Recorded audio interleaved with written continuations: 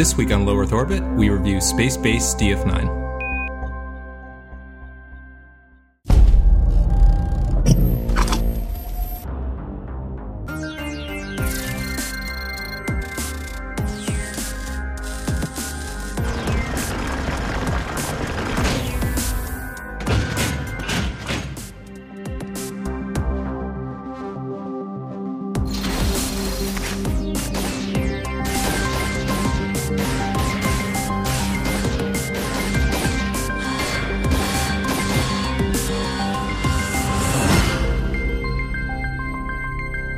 Welcome to Low Earth Orbit, episode 34. I'm Scott Stevenson. I'm Justin Voss. I'm Steve Merman. This week we're reviewing Spacebase DF-9. This is a space-based simulation game from developer Double Fine. It was originally based on an Amnesia Fortnite prototype from 2012. It's currently at Alpha 4, so it's still in heavy development. They're adding new features, they're fixing bugs. But we ran across it, and there's a lot of buzz on it right now. A lot of people playing it, talking about it, and we thought it's kind of right up our alley.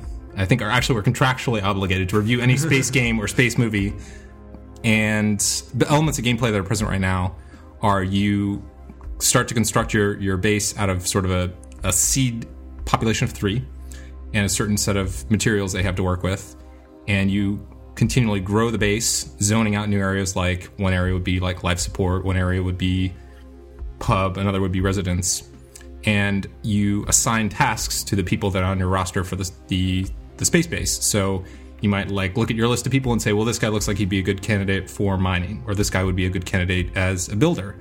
And you eventually get more people on the base because they kind of stop by and say, hey, can we join your party? You know, they come in and then you can assign them new jobs, and you're continually reevaluating what jobs people should have.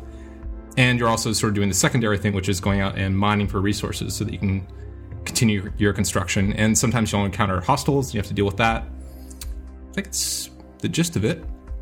Steve, I will preface this by saying potentially you could be in love with this game because the topic material, right? So it's theoretically some of the SimCity mechanics at a much more micro level. So you're actually very aware of what the individuals are, which is SimCity. You have, hundreds of thousands or millions of people potentially. So it's much more micro scale. But it does have sort of the base building, city building kind of stuff, and it is space themed, and there are kind of space things going on. So potentially you might really like the game. What do you actually think? Well, it's actually more like The Sims. Yeah, I think that's true. It's more like The Sims in space. Yeah, you're just kind of like building out these rooms, and people are people don't get bored like they do in the Sims, which I was sort of surprised by, but maybe that's coming in later version of the game. But yeah, you could collect these people and you build up these rooms. And I like The Sims. I played a lot of it. Oh, really? The original game. I didn't play The Sims 2 or 3. But I like The Sims. And yeah, the topic material was right up my alley. I voted for reviewing this a couple of times, so 'cause I thought it sounded really cool. And also, the name of it, I was like, Spacebase DF-9. That's clearly a riff on Star Trek Deep Space Nine, which is one of my favorite TV shows of all time. So I'm like, this is going to be so amazing. There's going to be all sorts of parody elements or in-jokes and stuff. Nope. Zero. Not one. Nothing at all related to Star Trek in this game so far, which is really disappointing. Aside from that, terrible disappointment, and also just the general disappointment from I have with most cross-platform games, which is that they just don't do anything correctly when it comes to gesture support or trackpads or anything Mac-like. You can't you can't actually pan with the trackpad. Two finger swipes. In fact, zoom in and out like Google Maps. They'll zoom in and out. Yeah. Wait, no, zoom. Well, okay. So I use the Magic Mouse. It works on the Magic Mouse. Oh, it does not work on the trackpad. Yeah, the trackpad. Okay. You two finger swipes zooms you in and out, and you have to do ASDF to go and move around the camera. So I think that one specific issue is a bug, because I got a help thing that popped up that basically said you should be able to do that. Oh, really? Yeah.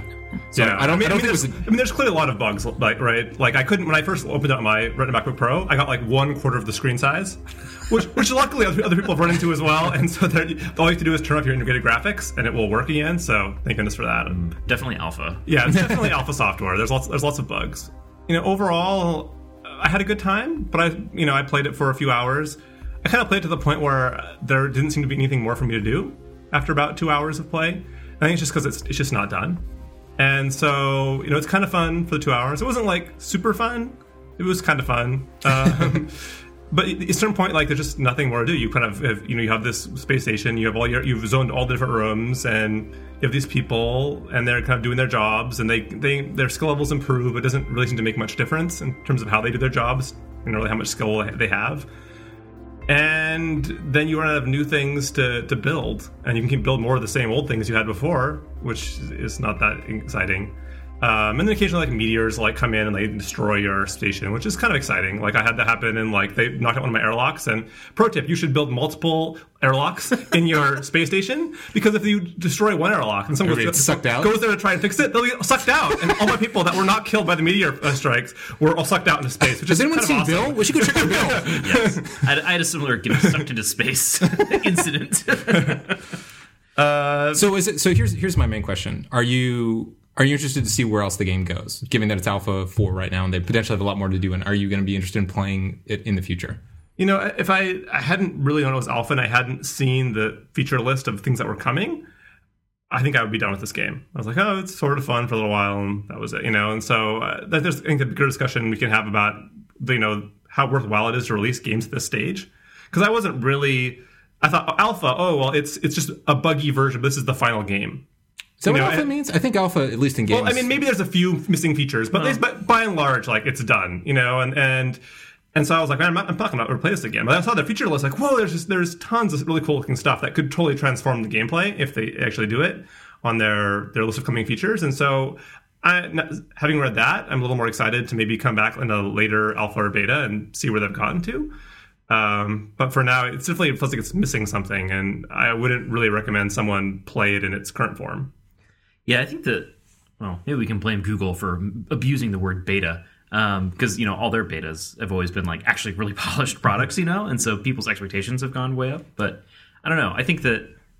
and Kerbal is still Alpha. And Kerbal, is technically still in development, too, and it still has a somewhat playable experience. But Kerbal has so much stuff. It has it's an alpha, and it already has too much stuff. Right. This game is an alpha. It has very little. Yeah. I think that, I don't know. In my head, I guess I think of alpha as being the point where it works but isn't done, and beta is the point where it's feature complete but not necessarily all the bugs have been squashed. That's my, sort of internal. Yeah, but even in alpha, the critical, bulk of the features are in, right? Or I don't know. That's something in my experience. For me, I think alpha would just be to the point where there aren't, the very, very core is there, but not necessarily all the stuff that you plan on building on top of it, I guess. Enough features are there that you can start using it, but not enough that you actually consider it done. I don't know. It's kind of a fine line. Yeah. We can have a larger discussion, like you said, about whether or not it's even a good idea for games to come out at this stage. I think I had a really similar experience to Steve playing the game, which is that I think there's the kernel of a really fun, entertaining game in here, and there's a little bit of it there now, but not enough that I think I could really go out and encourage people to go pay money for the game today. But I think there could be some cool stuff, but, there's bugs, and it just feels like they haven't totally figured out what you're going to do once you reach the point that Steve sounds like he's at, which is that, well, he's built all the rooms, and the little space station's kind of humming along, and now what? So, I don't know. I guess you could say the same thing about SimCity, right? Which is that when you get to a certain point in SimCity, the city is kind of still doing its thing, and now it's just kind of up to you to sort of invent what you want to do next. But at least SimCity has so many different kinds, so many different kinds of buildings and things, and so many different specializations that you can keep going down these paths. Versus here, you can exhaust the entire object library pretty quickly. Yeah. And then what else is there to do? I keep adding more and more plants, but which are shockingly expensive. I guess. They are very expensive. It's surprising. Yeah. Yeah. I don't know. I guess that's just because it's not done. I think that presumably, maybe that's their goal, is that we know that, you'll run out of things to do in about 3 hours. By the time we're done, you'll run out of things to do in 4 hours. Or I don't know. But they could add more depth. But the guts, I think, are kind of there. So I don't know. I kind of have mixed feelings. I think it was entertaining when I played it, but not entertaining enough to run out and be like, you should totally play this game. Will you want to play it in the future when new versions come out? Yeah, totally. Okay. Yeah, I think that as new versions come out, I'll continue to come back to it. I don't think I'll come back to it until another update comes out. But I am actually, curious to see where this will go, because I think they could do some cool stuff here. I am fully obsessed with this game, like truly addicted. I've been up late the last couple of nights playing because I've been having so much fun with it. I think everything you say is true. You do. First off, let me say I'm pretty sure I played a lot more than both of you.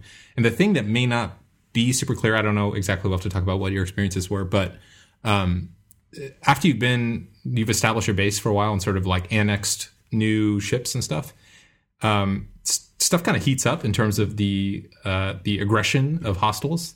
Like I had one. Well, I'll get into the details in a second, but let me say what I do like about it.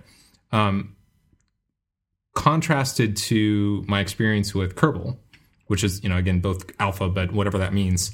Kerbal to me felt like they built this really sophisticated physics engine, basically, or universe simulator or whatever, but sort of forgot the user experience like entirely, and that was the most frustrating thing to me because I felt like they weren't meeting me at the middle. They weren't trying to say, all right, well, if you're willing to invest a little bit of time, we'll help you through the process. It was just sort of like, you crashed. Oh, well, I know that's not the intention, but that was the feeling I was left with.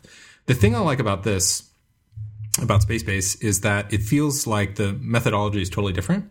It seems like they kind of wanted to build a really solid, approachable, accessible core game and, have basically the core parts working and then add the content on top of that, which I think is going to result in a much more mainstream game, as opposed to Kerbal, where it's like, once you get over the very steep learning curve, then yes, there's a million things you can do. But it's hard to get there. So I think what I really like about the game in its current state is I didn't have any crashes or anything like that. There were some bugs, but nothing worse than what I had in Kerbal. And I see where they're going with it, and that makes me really, really excited. Particularly if you look what the deltas are between like Alpha 3 and Alpha 4, tons of content was added. And I looking just at the feature list and thinking about, what if they just add 10 more of these things as opposed to just having this one. I think it's going to be awesome. Even as the game stands today, was having so much fun playing it because it's exactly the type of thing I've wanted for so long. Like something that was like based in space, but sort of had some of the SimCity mechanics, but maybe was a little bit more zoomed in, just so you didn't have this massive thing.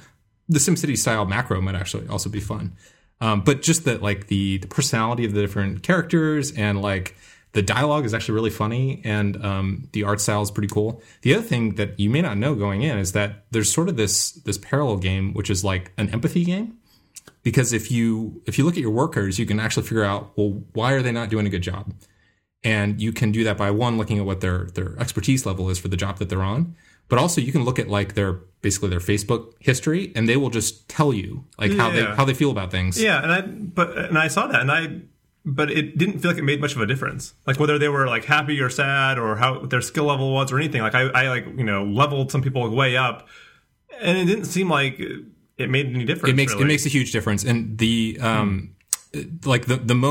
most obvious difference to me. I mean, Not having explicitly looked for that, but the one I definitely could tell was the technicians. So if the technicians are like 2-star, they will have a really hard time keeping anything running. Like if each visit, they won't up the maintenance level of any particular device that much. But the 4 and 5-star guys will just level things. I mean, they will just fix everything left and right. And I actually got into a state kind of in one of my first attempts at the base where like I had tons of like life support systems, like all the oxygen recyclers, but they were all breaking down because I didn't have any good technicians, and I started looking at them and I'm like, oh, well, this guy is like miserable. So he's not really able to fix anything. So I was like, oh, he just wanted like a place to work out, and he wanted like a pub to socialize in. And if you start looking through the forums and kind of the breakdown of the strategy guides, there's a lot of subtle stuff that I didn't realize that was going on. One of the posts I found talked about the fact that if you give somebody, for example, a builder or a miner, if they're going to go out and mine and their skill level's at like 1 and they have this huge pile of stuff to mine, they will maybe just commit suicide. So they will just suffocate themselves out in space and not come back in because they're very, they're super sad. They're not able to do their job and they're like, oh, this isn't worth it. And I had that almost happen twice. 2 guys almost asphyxiated outside of the cabin. There's a lot of stuff like that. And I guess I don't know. For me, it wasn't like none of that ended up being like particularly a big problem in terms of like I started out. I kind of basically went through the different rooms in order of what I needed, like life support first, and then beds and stuff like that. And people were like pretty much always pretty happy. Yeah, and it was never like much of a challenge. I wasn't like fighting people like being depressed and stuff. It was like I was able to build new stuff at a pretty quick rate with my miners. And grow the space station, cover all the bases, and everyone was really all their needs were met. And that's where I was at. I kind of like I had gotten to this point where I was like, well, I can get more and more residents, and then I need more beds and things. Yeah. But I wasn't like, I didn't feel like there was something missing from the gameplay. There was no like challenge of like, oh, I need to fight this person's depression. Like, what can I do to like make him better or whatever? I just didn't. It wasn't like there's some sort of constant game to be played there. Totally different experience. Yeah, I did too. Like, well, I just first of all, it was way too tedious to find that information. Like, you have to click on each individual person and then look at their little. I agree with that. It would be a lot easier if there was like a little icon above their head. Well, you can hover over them, and they'll say what their current mental state is. They'll say very sad. Is that readable for you? Absolutely. Oh, for me, it was it was impossible to see. You couldn't read. Oh, really? You have to zoom in. We got to zoom in way in. I want to see the whole base. Like, okay. I don't like that's being fair. zoomed in so far. Yeah. So, but the text scales down to match the scale of the base. Like, so it's unreadable. Like, it'd be nice if they could fix that. Mm-hmm. But then, secondly, the construction that I did to try to fix those issues didn't do anything. It's like, oh, I want socialization. Build a pub. I want socialization. Go to the freaking pub then. No. So I want like a place to work out and build a fitness center. Like all those things that I tried to do that stuff never actually made any difference in the population's like overall happiness. I had the exact same experience for the first kind of few rounds, and there's a couple. Maybe you did the same things. First off, the highest level thing here is I think there's an element of randomness. Like I think each person, if you look at their info, it talks about sort of their personality traits. Mm-hmm. And potentially you can have a situation where you're doing everything right, but just because of the personality traits, they're never going to be happy. It may have been that you kind of won the genetic lottery with your people where they just sort of were predisposed to being happy. Because I definitely had runs like that where it was like, man, everybody's pretty much doing fine. Another one, specifically, I had a case where my bartender was miserable. Like literally all she did all day was sleep. She would get up for like an hour and then go back to sleep, which on the surface seems like it's not a problem. But here's the problem. If she is sleeping, there's no one to go harvest the crops, put them in the refrigerator, put them on the stove, cook them. So they had one bartender? Well, I just didn't have enough people at that point. I see. Yeah. So because there was nobody to harvest the crops, put them in the refrigerator, then cook them at the stove and serve them at the restaurant, people were starving, and then everybody was miserable. Mm-hmm. So it was this weird like House of Cards thing. So you didn't have food replicators to back up? Which it helps a little bit, but there's a drastic difference in their hunger level if you actually address it with actual food. Yeah, for sure. Yeah. So, but because these people were just sort of hovering above like basically enough food, like they just weren't getting very good at anything else. And it was just because of the bartender. The bartender was not available because she was miserable. She was just predisposed like to being sad if you look at her personality. And I think this is the primary game mechanic really of The Sims, is all these people's sort of needs, and the way they interact with each other and all this stuff. And I think that one of the flaws of this game is that it does such a poor job of surfacing that. Like if you really are in tune with it and you really look out for it, and you're also lucky enough to have miserable enough people for there to be a challenge, then that becomes an important part of the gameplay. But for me, it was basically not an important part of the gameplay at all. It didn't really matter. Like once I built everything, everyone was happy. I was out of interesting challenges to go, to keep me in the game. And for you, it was buried enough that it didn't even seem like it was, part of the game, And I think that it needs to be surfaced more, and it needs to not be as easy, or at least that genetic lottery shouldn't be so easy to win, right? Like if they want I guess we're not. Can we be sure this is the game that they want? Like, do they want to make it a game about managing all these people's attitudes or not? Because it seems like right now they haven't decided. Well, I think it's one of the facets of it. I think it's supposed to be something that takes it beyond, what... I haven't played enough Sims to say how similar it is to that. It sounds like it's very similar. But I think it's just a different dimension, that they want to explore. I guess if they want it to be a core gameplay mechanic, it needs some more tweaking. I think you'd say that about a lot of stuff. I mean... It's really interesting. So Steve, did you just have one base? Did you just do one attempt? I did like 4 bases. Okay, what about you? I just did the one and had a very close to near-death experience where I was down to one person who technically should have died about 5 times. Because, there's a little countdown time where it's like, they're going to starve in 30 seconds. And I'm like, yeah, they're screwed. There's no way. And it would get to 0, and it would reset to 30 seconds. And it did that, 6 times in a row until finally, some more people arrived. Was he a cat race? No, it was just a regular person. But I don't know why. I was just like, okay, I guess I'm going to find out how you lose the game. I guess if all of your people die, actually, you still don't die because you can still have new people show up. So you just sit there with an empty base. Yeah, maybe because eventually somebody will show up. Because you're the administrator. Yeah, right? How do you not die?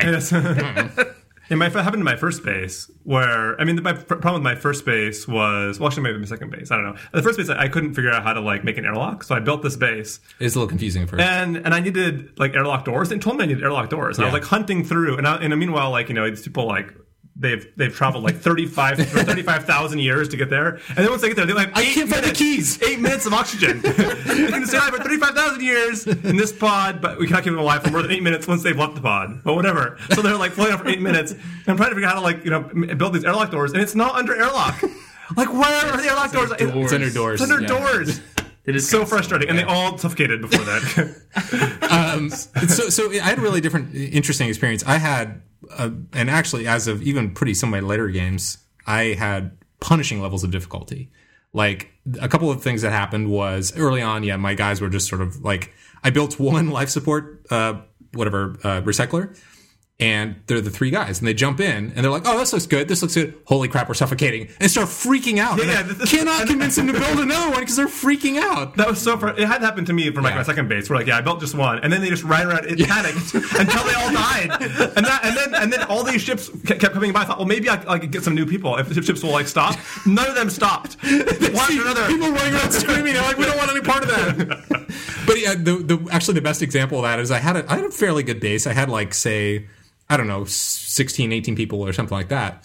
And I was just like one short of my O2 max. So I had four recyclers.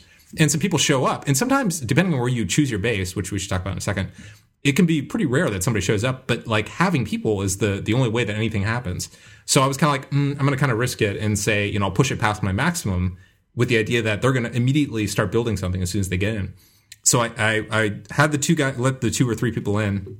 That was 2 over my maximum, and the oxygen was just barely hovering at the right level, and then it went below the point of no return.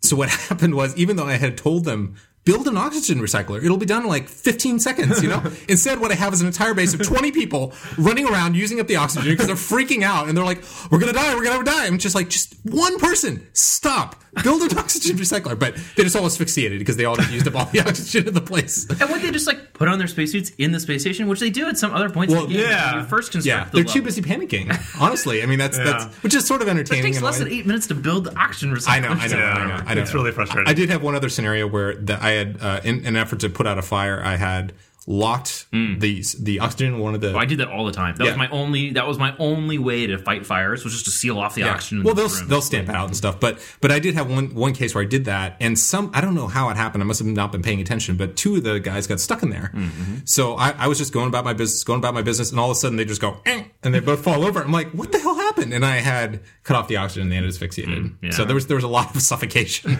Yeah, I had a couple bad situations. The problem with the people putting out the fires themselves is that they almost always got killed. Whoever went in there to go put out the fire would almost always themselves really? Get on fire. You don't have fire extinguishers? Well, I learned the hard way. Oh. And so eventually they had fire extinguishers, but those weren't always super effective either if it was a really big fire. So I had a situation like that where I'm like, well, I'll just shut down oxygen to that section and it'll be fine. And I didn't realize that, I guess, the way it divvies up the oxygen to the space station is there has to be a continuous route between the oxygen machines and the room. So there's some guys who they were in the fitness center, and the only way to get to the fitness center was to go through this other room that the oxygen had been turned off on. Yeah. So I turned the oxygen off in this one room. I had inadvertently turned off all the oxygen in the fitness center. And so these 2 guys lifting weights are just dead. Could you spot me? Oh, you're dead. That's unfortunate. But no, I had so many things, so many challenges. So I had there was constant asteroid issues. I had a lot of asteroid issues, but I was always, except for the first one when I barely started my base, and then it knocked my airlock doors out, and then everyone else into space, and then no one would come by and save my come back. No, they couldn't get any new astronauts to come and visit, so I gave up on that one. But once I kind of got past that, I did double airlocks, I had fire extinguishers, I had always had at least 1 or 2 extra oxygen recyclers, more than I needed. Mm-hmm. And then fires were easy to put out. People didn't run out of oxygen. So I had enough that was big enough that asteroids hitting me wouldn't kill everybody. There was nothing all that bad or ever happened. Did you not get pirates and killbots and everything?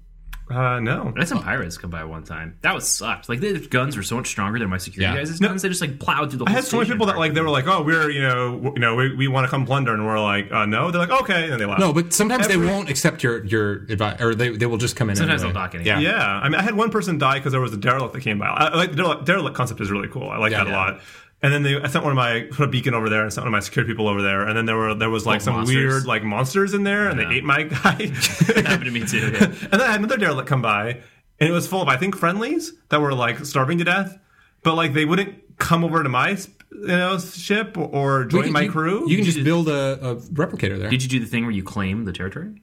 No. Yeah, if there's a flag, you have to say, yeah, I want to take this on. Oh, I couldn't figure out how to do it. I clicked all around everywhere and clicked on my people, or the people that were there, and they're like, I'm so hungry. Like, come to my station. We have lots of food. You just click on, so anywhere where when they explore something, you'll see a little red flag show up once your security guys explored it. You just click on the zone, and then in the inspector, you just click claim, and then it's part of your base, even though it's not physically connected, but it's like a Puerto Rico to your mainland U.S., you know? Yeah, I didn't figure out how to do that. It's not super obvious. But, so I just, they all died. but I can't tell you all the things I ran into challenge-wise. Like, I was legitimate. I mean, like, let's say 15% of the time, it was punishing difficulty. Like, I had one parasite jump on the station and just start eating everybody. Oh, I didn't see that. I had pirates. I had a couple times I played, and I had asteroids constantly. Like, the base was just constantly on fire. And another time I had, and this is the point, I maybe it's just you have to play long enough to hit this, but I had some people show up and they do the normal like, oh, we're not here to kill you, you should just let us in. Usually you say no. Mm-hmm. I said no, they still docked, and it was a ship of like 8 killbots that just rampaged through the base. Like, they shot down doors, they shot out all my security people, they're basically invulnerable.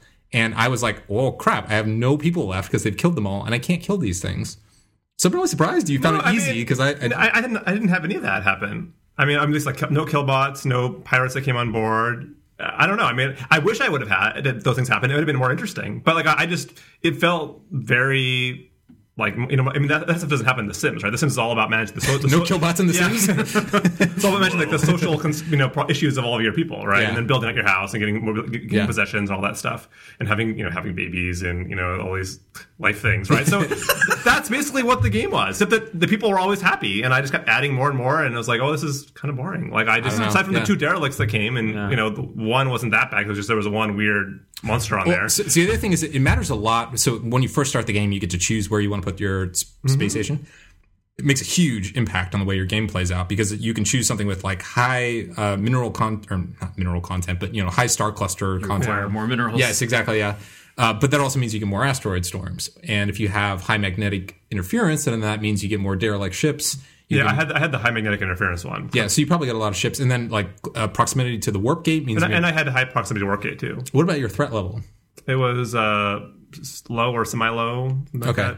Well, I must have chosen the wrong one, because I had... I mean, maybe I should try playing it on the high one, because I don't know. I mean, that adds more of a different element of gameplay that was missing. Yeah, it was intense. Like, I lost probably at least 4 bases to like pirates. Never any pirates. Okay, well... Anyway, so I mean, I love the game, and I guess what I would say is right now, if it was they were never going to add anything else to the game, I think I would basically agree with what you guys are saying, which is that it's a good game. You can get a few hours of enjoyment out of it. But the thing I'm really excited about is I think it's a really solid and accessible core. And you can see, just if you look at sort of the different things that you can build, how there's some obvious omissions, right? You can just build a plant. By the way, I think it's really funny that it's not called a bed; it's a space bed and space dresser and space rug. So space rug. Yeah. So I think it stands to reason that they're going to fill those categories out. I'm really excited to play the future versions of the game based on that and different character classes. And if you look at the list, you can see where they're going with it. So I think I'm going to really love it, and right now I think it's fun. I like it a lot, and I'm addicted to the concept. So I mean, I guess maybe I would agree that it's maybe a little hard to say flat out recommend play right now, just because there is a lot of game content yet to come. But I think it's for sure something that's on my radar now that was not on my radar before, and I'm really excited to play the future versions. Yeah, totally. I think that people should keep an eye on it, and when it gets closer to being released, or when it is 1.0, then I think it'll probably be a really good game. As it stands today, though, it's kind of hard to rush out. It's a little sparse. Yeah, particularly for $25. It isn't... I mean, I feel like, maybe if I picked a harder area, there'd be more than 2 hours of gameplay, but it seems a little bit hard to justify that much for just a couple of hours. By the way, I love the immigration shuttles, by the way. The ones that are like, do you require a deposit, if we have pets? Yeah, that was pretty good. Yeah, that dialogue is actually really funny. And I can't believe, I'm still shocked that, because I had one giant caterpillar kill all my people. I had killbots kill my people. I had pirates kill my people. You just built in a different area than either. Did you always pick the same area when you were building it? No. I picked all different areas. Like some that were, some that had, really, lots of ships that came by. Some that got, lots of derelicts. Some that were really high in asteroids and also meteor showers. And I tried all the combinations, I thought, and I never had that. Yeah, I always just said no thank you to the pirates and they left. I was like, well, that was hard. Yeah, and I think why do I have these security people again? Yeah. It doesn't do anything. So how many hours do you think you played total?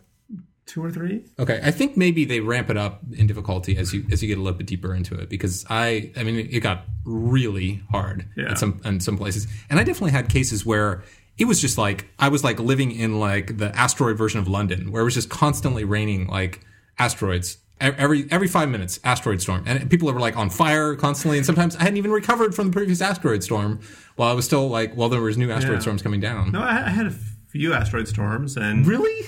Holy and people died and things got broken and I fixed them and new people came. Wow, that's so fascinating. I feel like mine were really regular. I feel like I was just constantly like, I just set my watch to the meteor storms every so often. Yeah.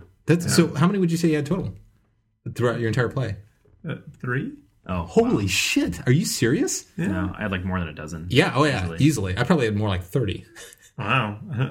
I don't know. I guess I just lucky. need to pick more dangerous places to place my space station. That's really bizarre. Well, I mean, I can understand how it'd be a totally different game if like nothing. So no pirates, no asteroids, no killbots, no parasites. That doesn't sound boring. Yeah, it is. It's like The Sims, but with people are generally all happy all the time anyway. So. Don't need to do much to keep them happy. Maybe the floor on difficulty should be a little higher. Yeah, and the ceiling should be a little bit lower. Maybe, but like maybe even the safe areas should be a little bit more dangerous or a little bit more whatever, just so you're not totally like, well, glad to see here we are. Everything is still great here in Space Mayberry. It's like Pleasantville, the space game. Yeah, totally. What's at the end of the pub? Oh, it's the beginning of the fitness center. That's a Pleasantville joke. All right, so if you have any feedback on the show, you can email us at feedback@lowearthorbit.fm. You can also find us on Twitter @LowEarthShow. And if you're curious about anything we talked about in the show, you want to find links to it, you can go to lowearthorbit.fm, where we meticulously collect all of the individual things we talk about during the show. All right, talk to you next time.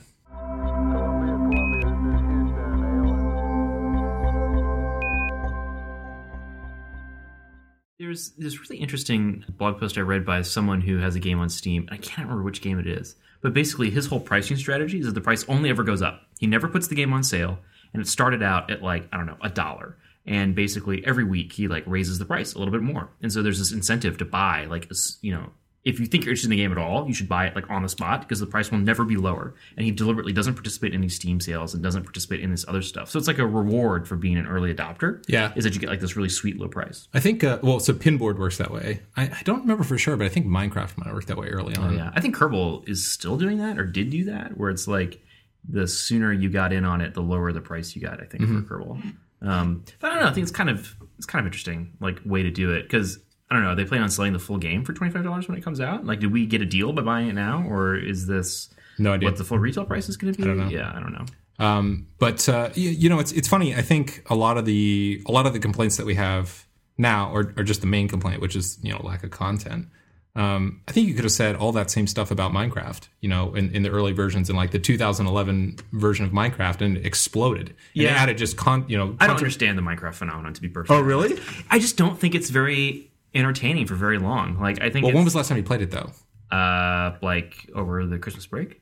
Oh, okay. Yeah. So I don't know. I mean, I played with my brothers and we set up a server and we were running around and doing some stuff. And after about an hour or two, I was like, okay, I've had enough Minecraft to last me another year. And they're like going nuts and they're building all this stuff with redstone, like these really sophisticated, like, my brother could be an electrical engineer with the amount of stuff he does in redstone. Like, he just does these incredibly elaborate, like, mechanisms that he does with it. And they're doing all this really, really, involved stuff. And they're just on it all the time. And I guess I don't understand, like, how Minecraft blew up because, I don't know, I guess, like, the retro sort of, like, look is kind of charming. Like, there's parts of it that I get, like, the survival aspect of it I kind of get. But, like, overall, I don't know. I just don't understand how people put, like, hundreds of hours into Minecraft. Like, it just doesn't seem like there's that much there to, like, keep you coming back. That's really surprising. I would think it'd be dead center of your interests because it sounds like it should be. I don't know. I can't bring myself to actually sit and play Minecraft. Like I've never, I think, ever been like, you know what I want to do? Play some Minecraft. Really? Like, yeah, I don't know. Just something about it. Like, I feel like there's the structure or something there that would be cool. You know, the idea that like you have to carve yourself into this place that's kind of hostile. I guess there is a lot there in the sense that isn't there like some other like world you can like warp to if you build like a gate? There are two others actually. Yeah, so there's that kind of stuff which is interesting, but like I don't know. I guess it feels like a lot of grinding. I guess Minecraft I feel like is like grinding the game. It's like you dig down, and to do anything interesting, you need like tons of gold or you need tons of whatever, and you just spend all day just like click, like mining all these resources out of the ground in order to be able to do anything. Well, you don't. There's a sandbox mode where you can just do whatever you want, but yeah, what's the point of that? That's not a game anymore. Like, well, it is in the same sense that Lego is a game. Yeah, well, it's a toy, right? I mean, like it's a fine line. Yeah, I don't know. So they just passed the 100 million registered user for desktop alone. I don't argue that it's popular. No, I'm just saying. Yeah. But so if you played Minecraft in 2011, it was lacking a substantial amount of the content that it has today, and they're still adding stuff. So I guess my assumption is that they're going to continue to add to Spacebase DF-9 in the same way. And based on just the delta between A3 and A4, that seems to be the way it's going. So I'm really excited about where that's going to end up. As far as the sort of the macro issue about does it make sense to release a game in alpha state? I mean, commercial success alone, I think, suggests that of Minecraft suggests that it's probably going to be that in the future. I mean, Kerbal for sure is like that. Minecraft is like that. Yeah. Starbound is another one that's like that. Are we just picking the winners here? I mean, like how many games come out in an alpha or beta state and just languish? Like, do we know what that proportion is relative to the hits? I think there's also something to be said about the genre, right? So if it's something that is a building kind of game, I think anything that would it tends to be the ones I think that were going to be popular no matter what anyway. Right. In other words, if the final game was destined to be popular because the idea and the implementation is so good, right, then there's no harm in releasing early versions so that people can play it and contribute to it and whatever. Unless people play the early versions and they're like, oh, this is kind of disappointing, they kind of forget about it and don't recommend it to their friends. And if they would have played the more awesome later version, they'd be like, well, this is so cool, and I've played this all night long.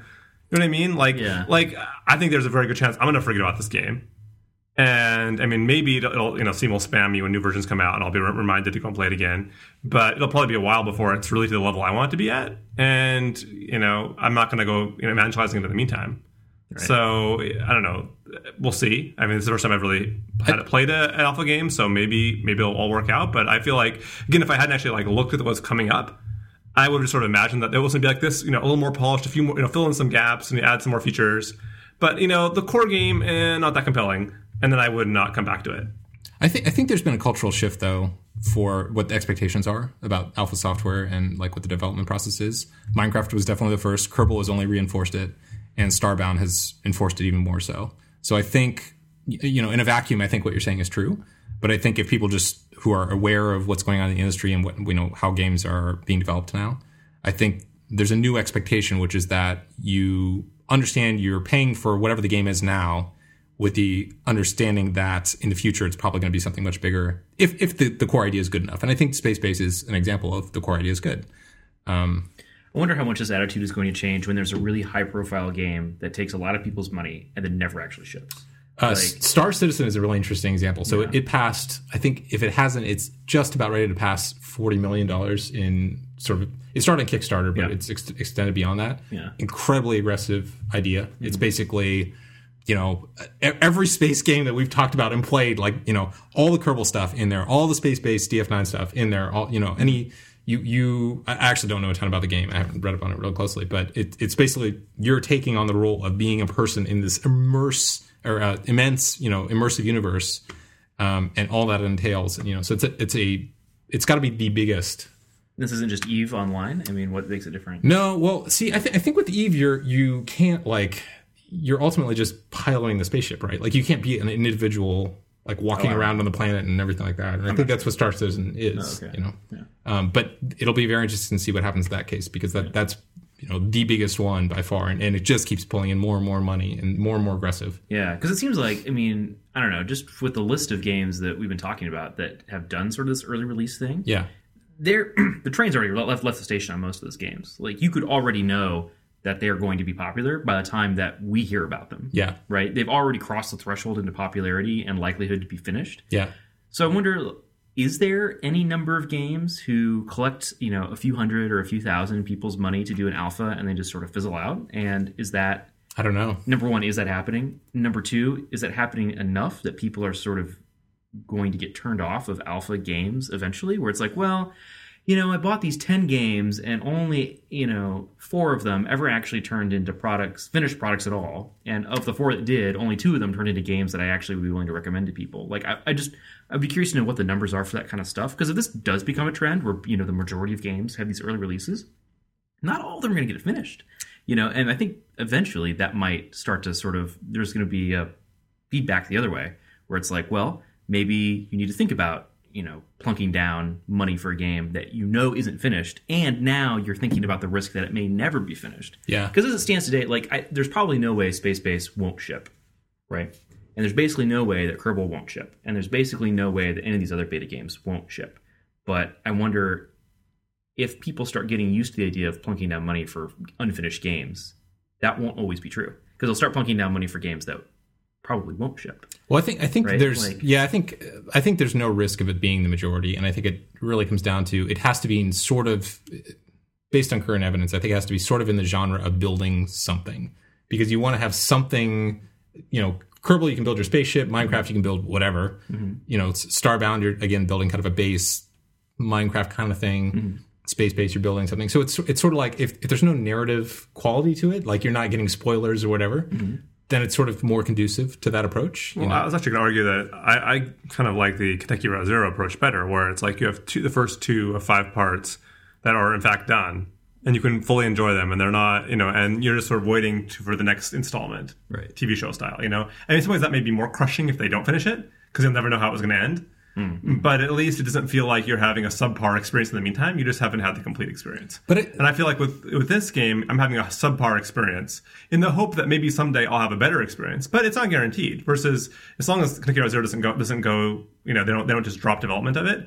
It's going to continue with this experience, and it's going to be a good experience all the way through. Well, but with Kentucky Route Zero, you play it for a few hours and then you're done, which is definitely not the case with Minecraft, and I don't think the case with Spacebase or any of these other ones. It's you can keep, even if nothing else happens, you can keep having a new game over and over and over again, because you start a new base, you start a new world, you start a whatever. Well, I would say that Spacebase, I mean, the difficulties aside, and with maybe the location aside, I did play it for 2 hours, and that's okay, fair enough. But I mean, the principle in a more macro scale, like if it's an open world sandbox game, you can keep making your own game, right? And you can have a different experience every time. Other than small differences, you're really not going to have a different experience in Kentucky Route Zero, famously. So, I mean, I don't know if that is... I think they're 2 different things. One is episodic, and one is more sort of open-ended. We don't know where this is going to go as a user of it or whatever. The one other thing I was going to say was with the question about, will it finish, will it ship or whatever? I think the thing that's up in the air right now is what does that even mean right in the future? Minecraft, I think... Some people think that it went to 1.0 just because they felt they needed to call it that. Mm. But there was nothing that was demonstrably different with 1.0 versus like the previous, few releases, other than the fact that I think it technically had a final boss. But that was even that felt, all right, how many people play it with that in mind? So, I don't know. Yeah, I don't know. I'm just curious about this whole trend. Like, why has this become a trend, I wonder? Like, why is it that more and more, or it just seems like there's an increasing number of games that are doing this model where they release the game before it's done with bugs, in these really early states. Is it just for the money, or are they getting useful feedback from people? Like, what's the if you put yourself in the shoes of like a game developer, what's the incentive to release this game early? Because I feel like there's the 2 sides. There's like what Steve described, which is that there may be some people who see it in its buggy state and just never come back. But then there might be also people, who, really get on board with it. I don't know. I mean, you get some money from them, and you maybe get some, feedback that you wouldn't have gotten otherwise. But like, is that a solid trade-off? I guess I'm curious to know why this has become a thing. Well, I think it's become a thing. I think there's 2 main factors. One is, again, not to harp on it over and over again, but I mean, Minecraft has been, insanely financially successful. Is it just a copycatism? I mean, do people just see that Minecraft did it, and because Minecraft did it and was successful, ergo they should do it and be Flappy successful? Bird syndrome. Yeah. Well, no, I don't think that's fair at all. I mean, it's all, in all these cases, all the games that we've talked about, they're unique ideas and they're contributing something. It's not like they're just doing, we should do a Minecraft clone. There are Minecraft clones, but none of the ones that we're talking about. So I think they're seeing that is a possible venue to get their ideas out there. And I think the way I think about it is, if you're a game developer, a lot of these games that come out like AAA titles for consoles and everything like that, you basically get one shot for people to know. It's released in March 2014. The game comes out, tons of buzz for maybe 3 weeks, and then it's sort of peters off after that. And you can have DLC and whatever, and sort of comes back on the radar for a little bit and then peters back out. But basically, that's your one shot. And like, if that Metacritic score is not high enough, those people are not going to make their money back potentially, but also the studio can just get laid off.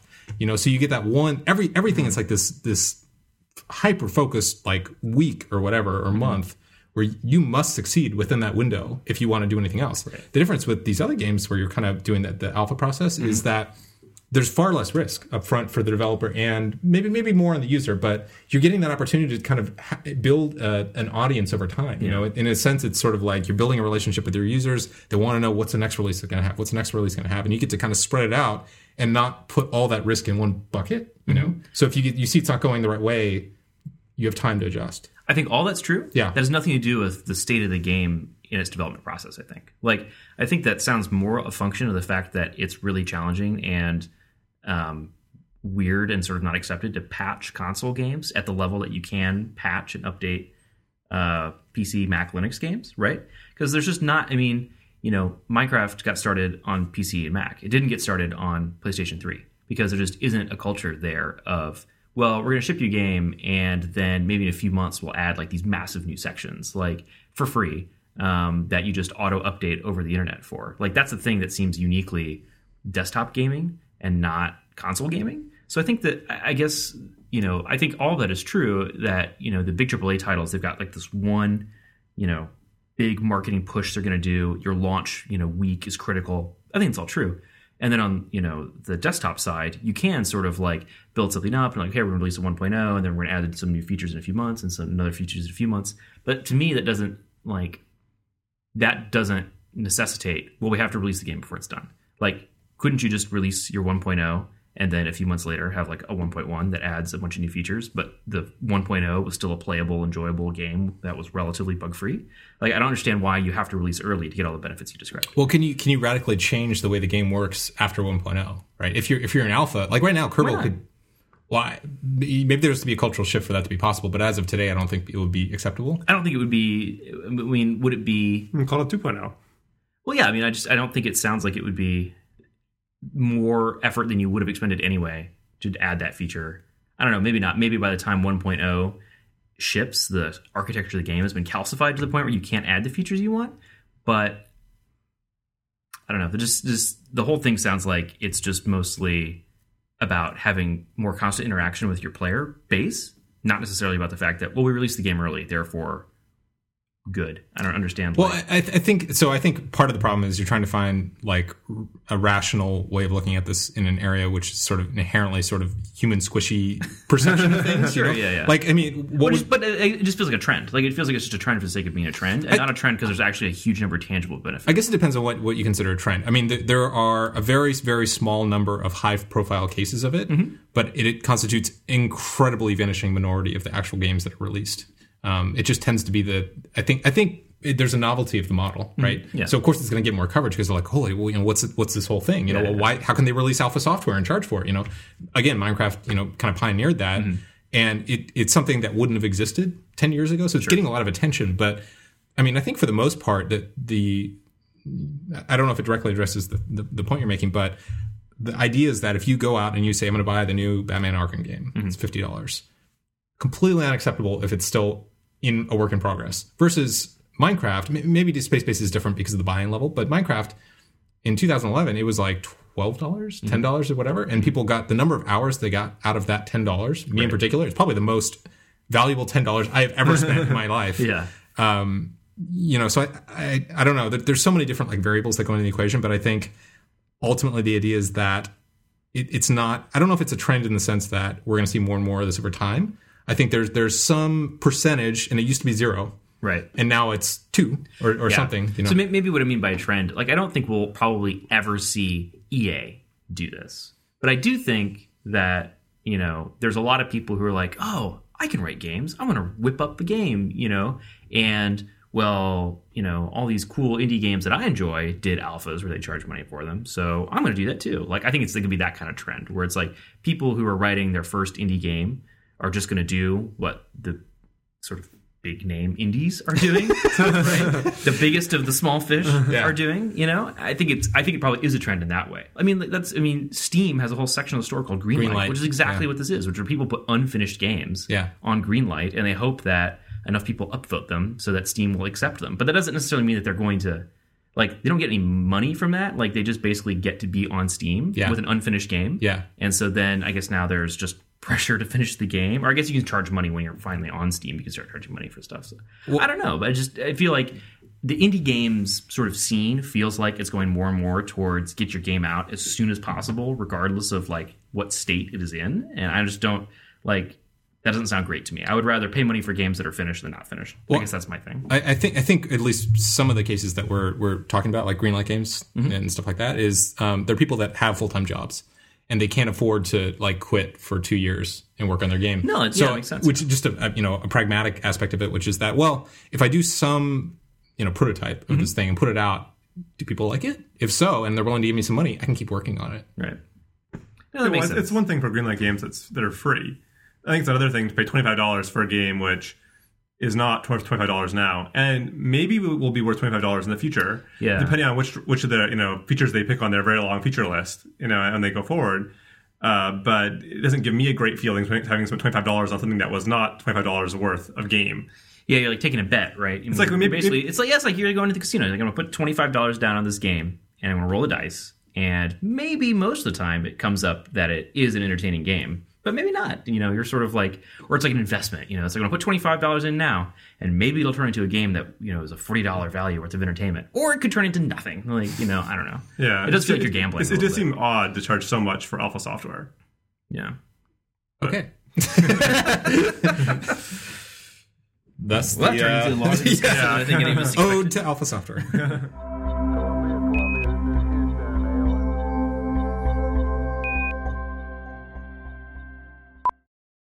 Take your seats. Show will start shortly. Okay. I'm pretty sure this was, I forgot to look it up, but I'm pretty sure this was one of their Amnesia Fortnite games. Do you know what that means?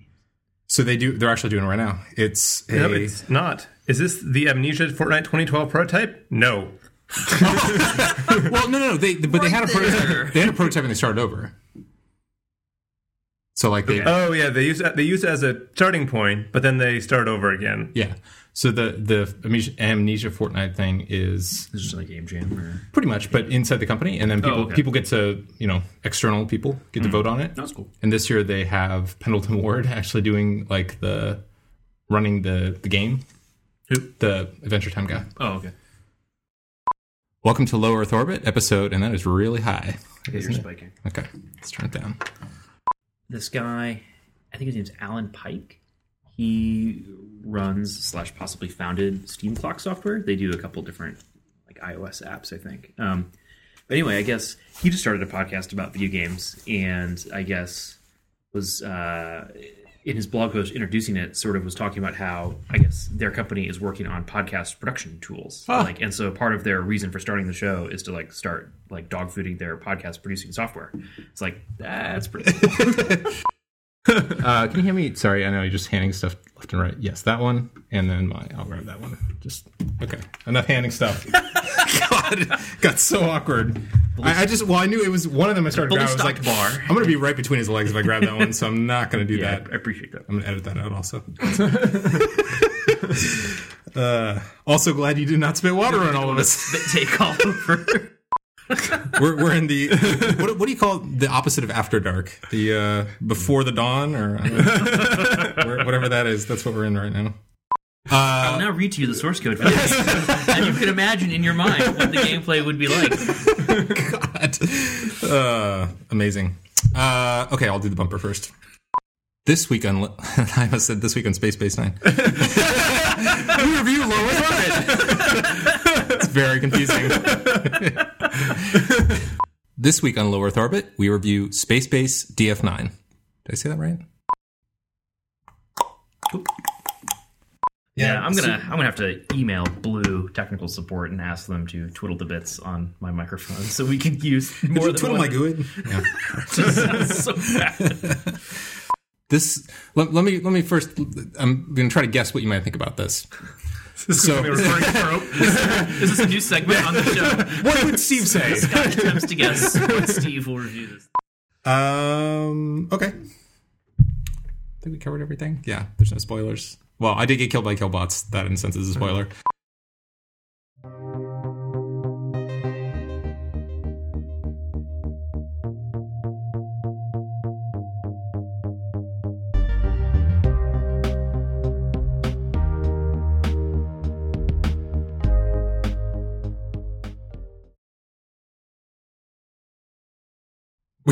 I didn't know if there was more coming. No. Okay.